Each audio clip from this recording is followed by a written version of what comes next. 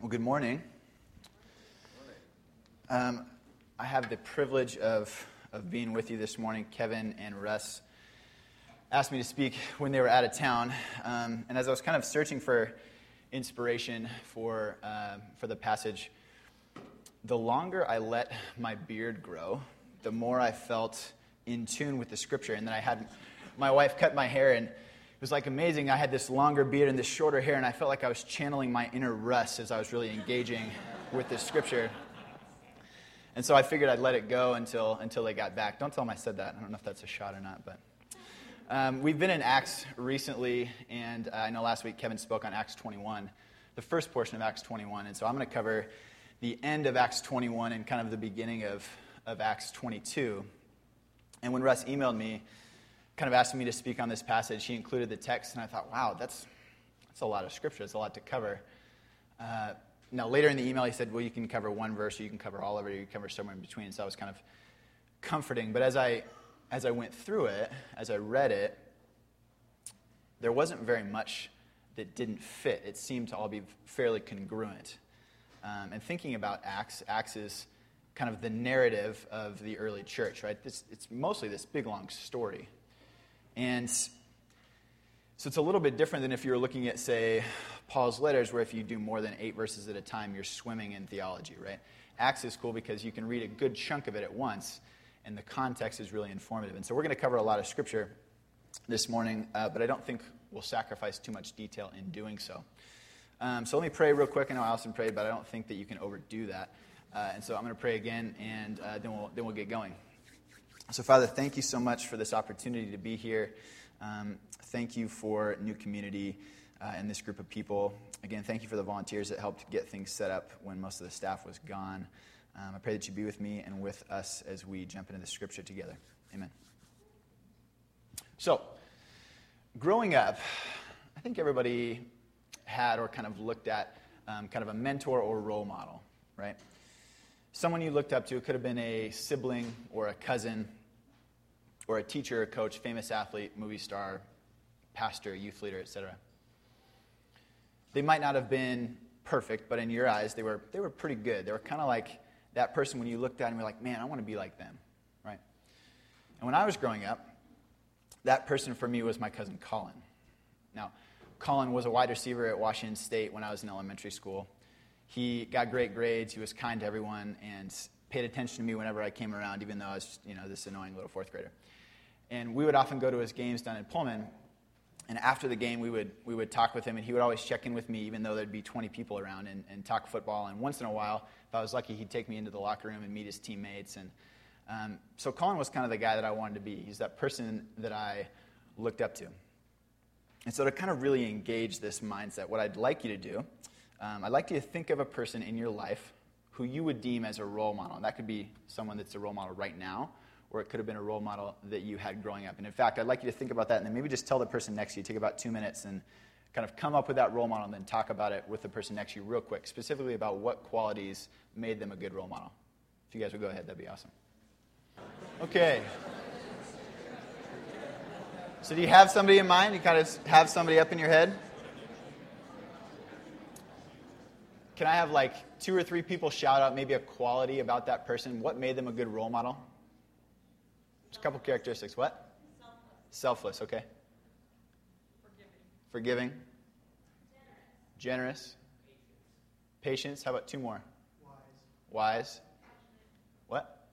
Passionate. Perfect. So these are all really, really good examples. And the reason I wanted you to do this is because I think kind of stepping into our text for the early church, probably outside of Jerusalem, but all of the other portions of the early church, this role model, this person they looked up to was Paul. Paul, the missionary extraordinaire, the leader, and a man who lived by the Spirit. He was by no means perfect, but he gave specific attention to all of his churches. He was emotionally connected, incredibly invested, and cared about them deeply. Last week, Kevin spoke about the pain that was present when Paul left some of these communities because they were so connected, right? They loved each other deeply. He talked about one congregation that walked out to the city gates and knelt and prayed for Paul as he left. He was widely loved and well regarded. He was the guy that they wanted to be like. cool thing about this is that Paul embraced this role. He took it head on, in fact. He took it to the next level and actually told churches, and we have record of this in 1 Corinthians 4, to imitate him like he imitates Christ. So as we move through this text, I'm going to do my best to give a healthy amount of background and context, but in addition to that, I'm going to highlight the ways that I think Paul is worthy of imitation, why he should be our role model as well, in addition to Christ. So the setting for this section of Acts is in the city of Jerusalem. It's around the year 58 AD, and this is after Paul's third missionary journey has ended. This is before his Roman imprisonment, but you could actually say that this particular text is kind of what gets the ball rolling for that imprisonment, where some commentators think he died just a few years later. We're going to cover Acts 21:27 through chapter 22:16. And like I said before, it's a lot of scripture. But given the fact that it's story, it's narrative, the context is really important. And so I think it's important to read narrative in large chunks. As we move through it, I'm going to break it up into three sections. And our first section of text is Acts 21, verses 27 through 36. It says this: When the 7 days were almost completed, the Jews from Asia who had seen him in the temple stirred up the whole crowd. They seized him, shouting, "Fellow Israelites, help! This is the man who is teaching everyone everywhere against our people, our law, and this place. More than that, he has actually brought Greeks into the temple and has defiled this holy place." For they had previously seen Trophimus the Ephesian with him in the city, and they supposed that Paul had brought him into the temple. Then all the city was aroused, and the people rushed together. They seized Paul and dragged him out of the temple, and immediately the doors were shut. When they were trying to kill him, word came to the tribune of the cohort that all of Jerusalem was in an uproar. Immediately he took soldiers and centurions and ran down to them. When they saw the tribune and the soldiers, they stopped beating Paul. Then the tribune came, arrested him, and ordered him to be bound with 2 chains. He inquired who he was and what he had done. Some in the crowd shouted one thing, some another, and he could not learn the facts because of the uproar. So he ordered him to be brought into the barracks. When Paul came to the steps, the violence of the mob was so great that he had to be carried away by the soldiers. The crowd that followed kept shouting, "Away with him!" So in this first block of text, we see that Paul is reintroduced into the Jerusalem temple scene. Now, as Kevin mentioned last week, in order to kind of placate to the Jews, Paul had taken a Nazaritic vow, engaged in a sacred Jewish custom. Now, this custom involved abstaining from wine, avoiding all things that were dead, and not cutting the hair, usually for a period of 30 days. At the end of the vow, the custom was to declare in the temple that the vow was up, which would be followed by a 7-day period of cleansing and would end with the shaving of one's head. And yet, in the text, we see that Paul couldn't even get through this 7-day cleansing period that went with his vow before the people started to stir against him. There were some Jews from Asia there that were in Jerusalem. And Asia here isn't talking about Asia, the continent. What we're talking about is the Roman province, Asia Minor. And that's similar to modern-day Turkey. It's on the eastern coast of the Mediterranean Sea. And the city in Asia Minor that Paul spent most of his time in was Ephesus. He founded a church there and spent a number of years with that body. Now, these Jews were more than likely familiar with Paul because of the time spent in Ephesus. We have a little bit of a hint from the text because they recognized Trophimus, who himself was from Ephesus. And so these Jews that are from Ephesus, that are in Jerusalem, are like, "Hey, that's that guy from that church in Jerusalem, in Ephesus. We got to get him." Now, recall from other accounts of Paul's ministry, his practice and his custom was that when he showed up in a new city, he first went to the synagogue to preach the gospel. And then after that, he would preach to the Gentiles at large. Now, oftentimes, when he did this, the Jews didn't really hear his message, would often kick him out of the synagogue. And so these Jews perhaps were part of that group that kicked him out of the synagogue in Ephesus. We also know that Paul's ministry in Ephesus was incredibly successful. So successful, in fact, that the silversmiths of the city rioted against Paul and Christians because they were stealing their business for the temple. I would imagine that these Jews from Ephesus probably didn't like Paul any better because he was pulling people away from the synagogue and from the pagan temples to become a part of the Ephesian church. And so these Jews who have a grudge, they stir up the whole crowd, right? They grab Paul and they drag him out of the temple because no good Jew kills somebody inside the temple. Now, ironically, had it not been for the Roman tribune is the leader of the military contingent in the city, Paul may have died then and there. However, in spite of the danger, we see from Paul's example that he was unafraid to share the gospel. This is worth taking note of. In Acts 21:4, Paul was warned not to go to Jerusalem by disciples of Christ in Tyre.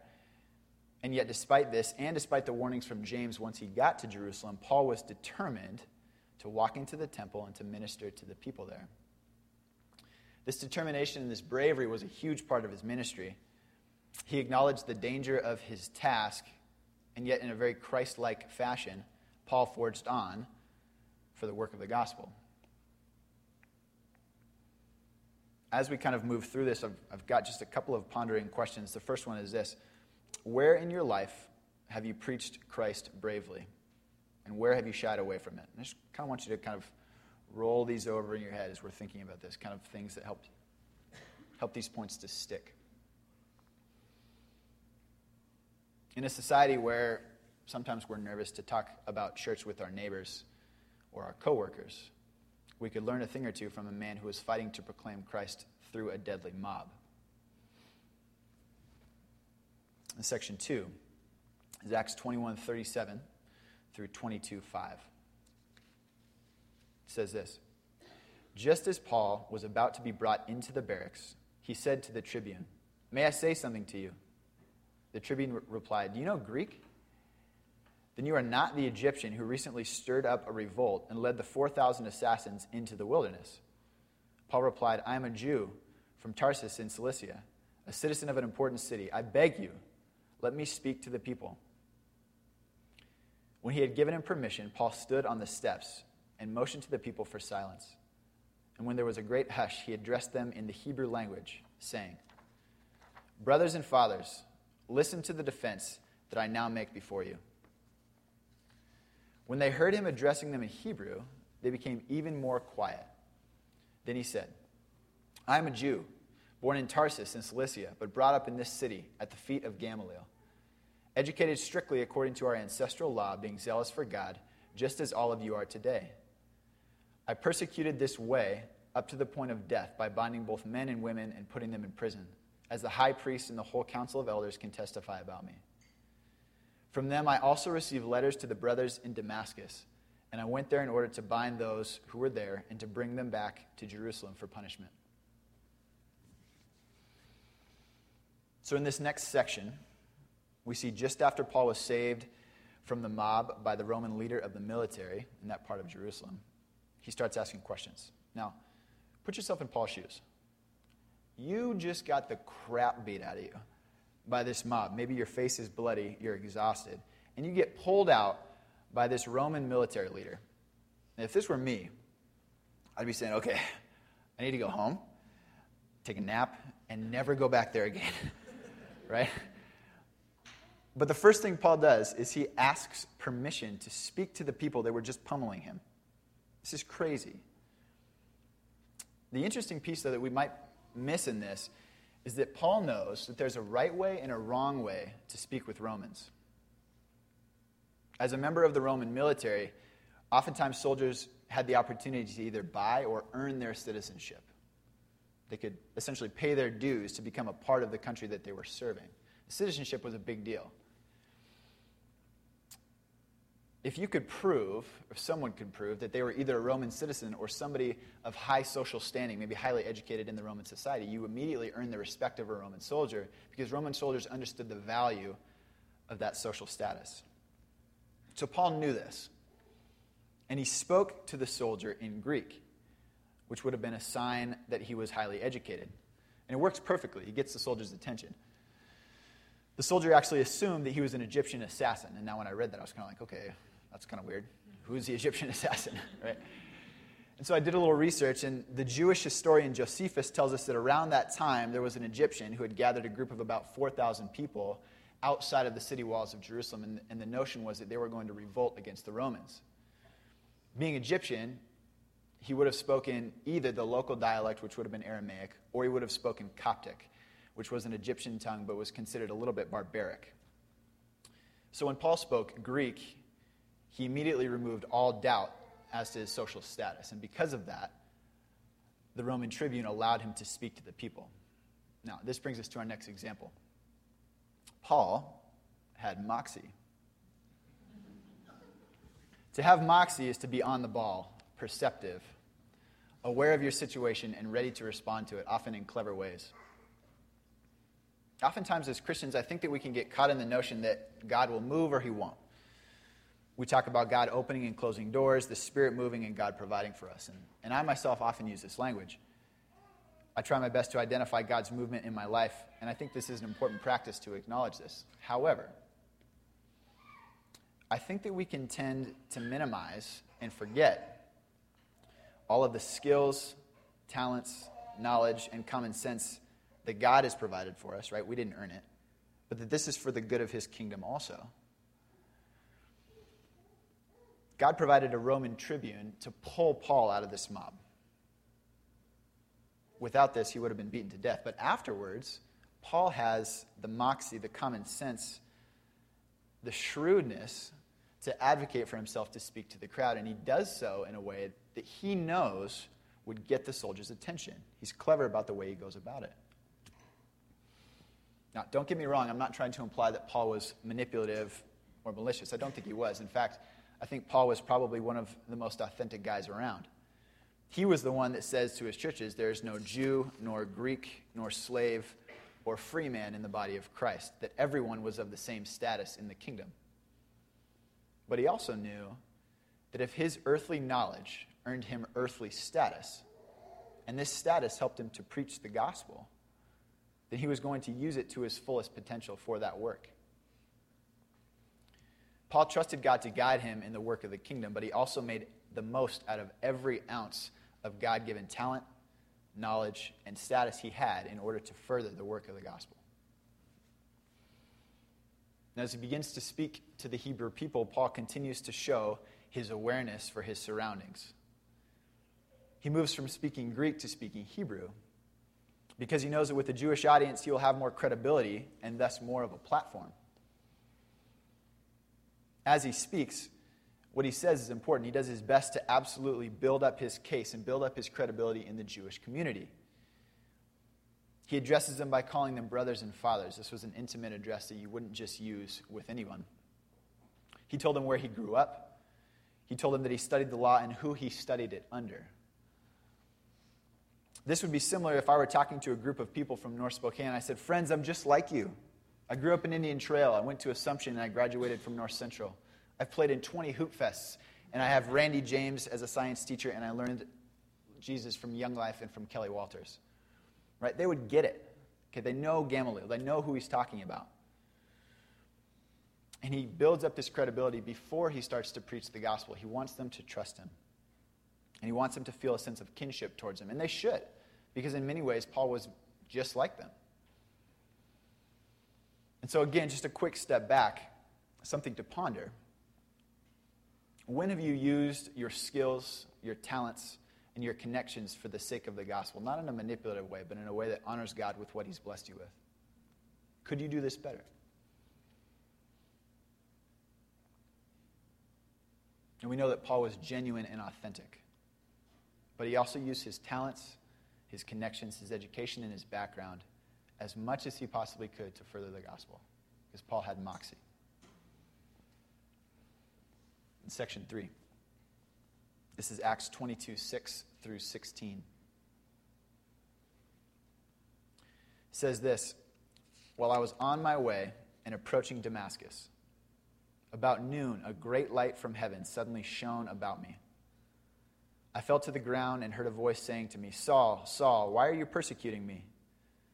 I answered, who are you, Lord? And then he said to me, I am Jesus of Nazareth, whom you are persecuting. Now those who were with me saw the light, but did not hear the voice of the one who was speaking to me. I asked, what am I to do, Lord? The Lord said to me, get up and go to Damascus. There you will be told everything that has been assigned to you to do. And since I could not see because of the brightness of that light, those who were with me took my hand and led me to Damascus.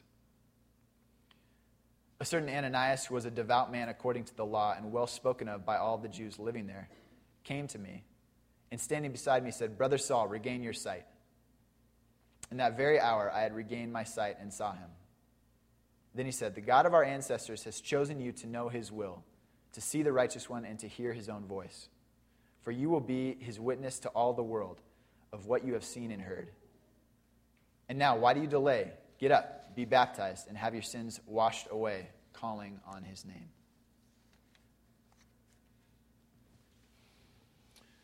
So the last portion of the text is a story that probably most of us are fairly familiar with. At the very least, if you were here when, I can't remember if it was Kevin or Russ, but they preached on Acts 9. It's the same story. In fact, this story occurs 3 times in the book of Acts. Acts 9, here in Acts 22, and again in Acts 26. It's Paul's story of his collision with Jesus. Now, before I share another reason why Paul is worth imitation, why he's a good role model, I want to continue to emphasize Paul's awareness of his audience. Much can be learned when we compare the 3 accounts of his conversion. Now, in chapter 9, Luke is narrating the story, and it's the longest of the 3. Ananias is described as a disciple, and he uses Christian language when he starts speaking about God. In the version Paul tells, in chapter 26, he's giving a testimony to a government leader named Agrippa. He doesn't even mention Ananias. Doesn't bring him up in his part of the story. And when he's talking about God, again, he uses Christian language. I say Christian because it's Lord Jesus, kind of language we would be familiar with in a Christian context, to describe God. Kind of the outlier here is this version in chapter 22.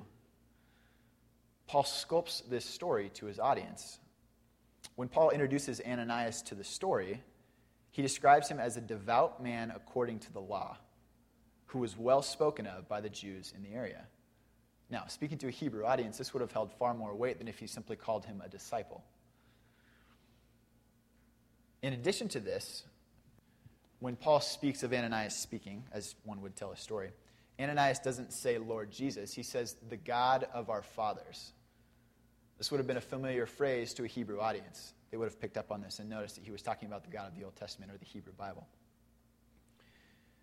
Paul's doing his very, very best to shape this story, to engage his Jewish audience and to say, guys, I'm right there with you. I'm from where you're from. I know what you're talking about, and I know the Hebrew Bible, and this is the same God. Paul's ability to understand and mold his environment and his audience while not sacrificing the core message of his story is truly one of his best skills. And this brings us to our next point. Paul was engaging this Hebrew audience, but he didn't sacrifice the core message of his story because at the end of the day, what mattered most to Paul was Jesus. Now, Paul was a Pharisee. He grew up memorizing the Old Testament. He knew it like the back of his hand. If he was to really wow this Jewish audience, he could have pulled out 50 different prophecies and related them all back to Jesus if he wanted to, right? He knew the Hebrew Bible that well. He could have theologically explained how Jesus was the final sacrifice for all sins, how he was the scapegoat, and how they needed to put their trust in him. But he didn't do this. Instead, he simply shared who Jesus was and how he affected his life. Now, Paul's theology was rich. Over the course of the 14 books in the New Testament in which Paul is thought to at least been a contributor, he covers a broad spectrum of topics. However, I think it's important that we make a distinction between when Paul was writing to the church and when Paul was speaking to folks who hadn't interacted with Christ yet. The polished, complex theology and thought that we see in his New Testament letters were always addressed to groups or individuals who had already interacted and committed their life to Jesus Christ. When Paul was talking to people who hadn't interacted with Christ yet, like most of his sermons in Acts, he kept his theology fairly simple. Who is Jesus, and what did he do for me?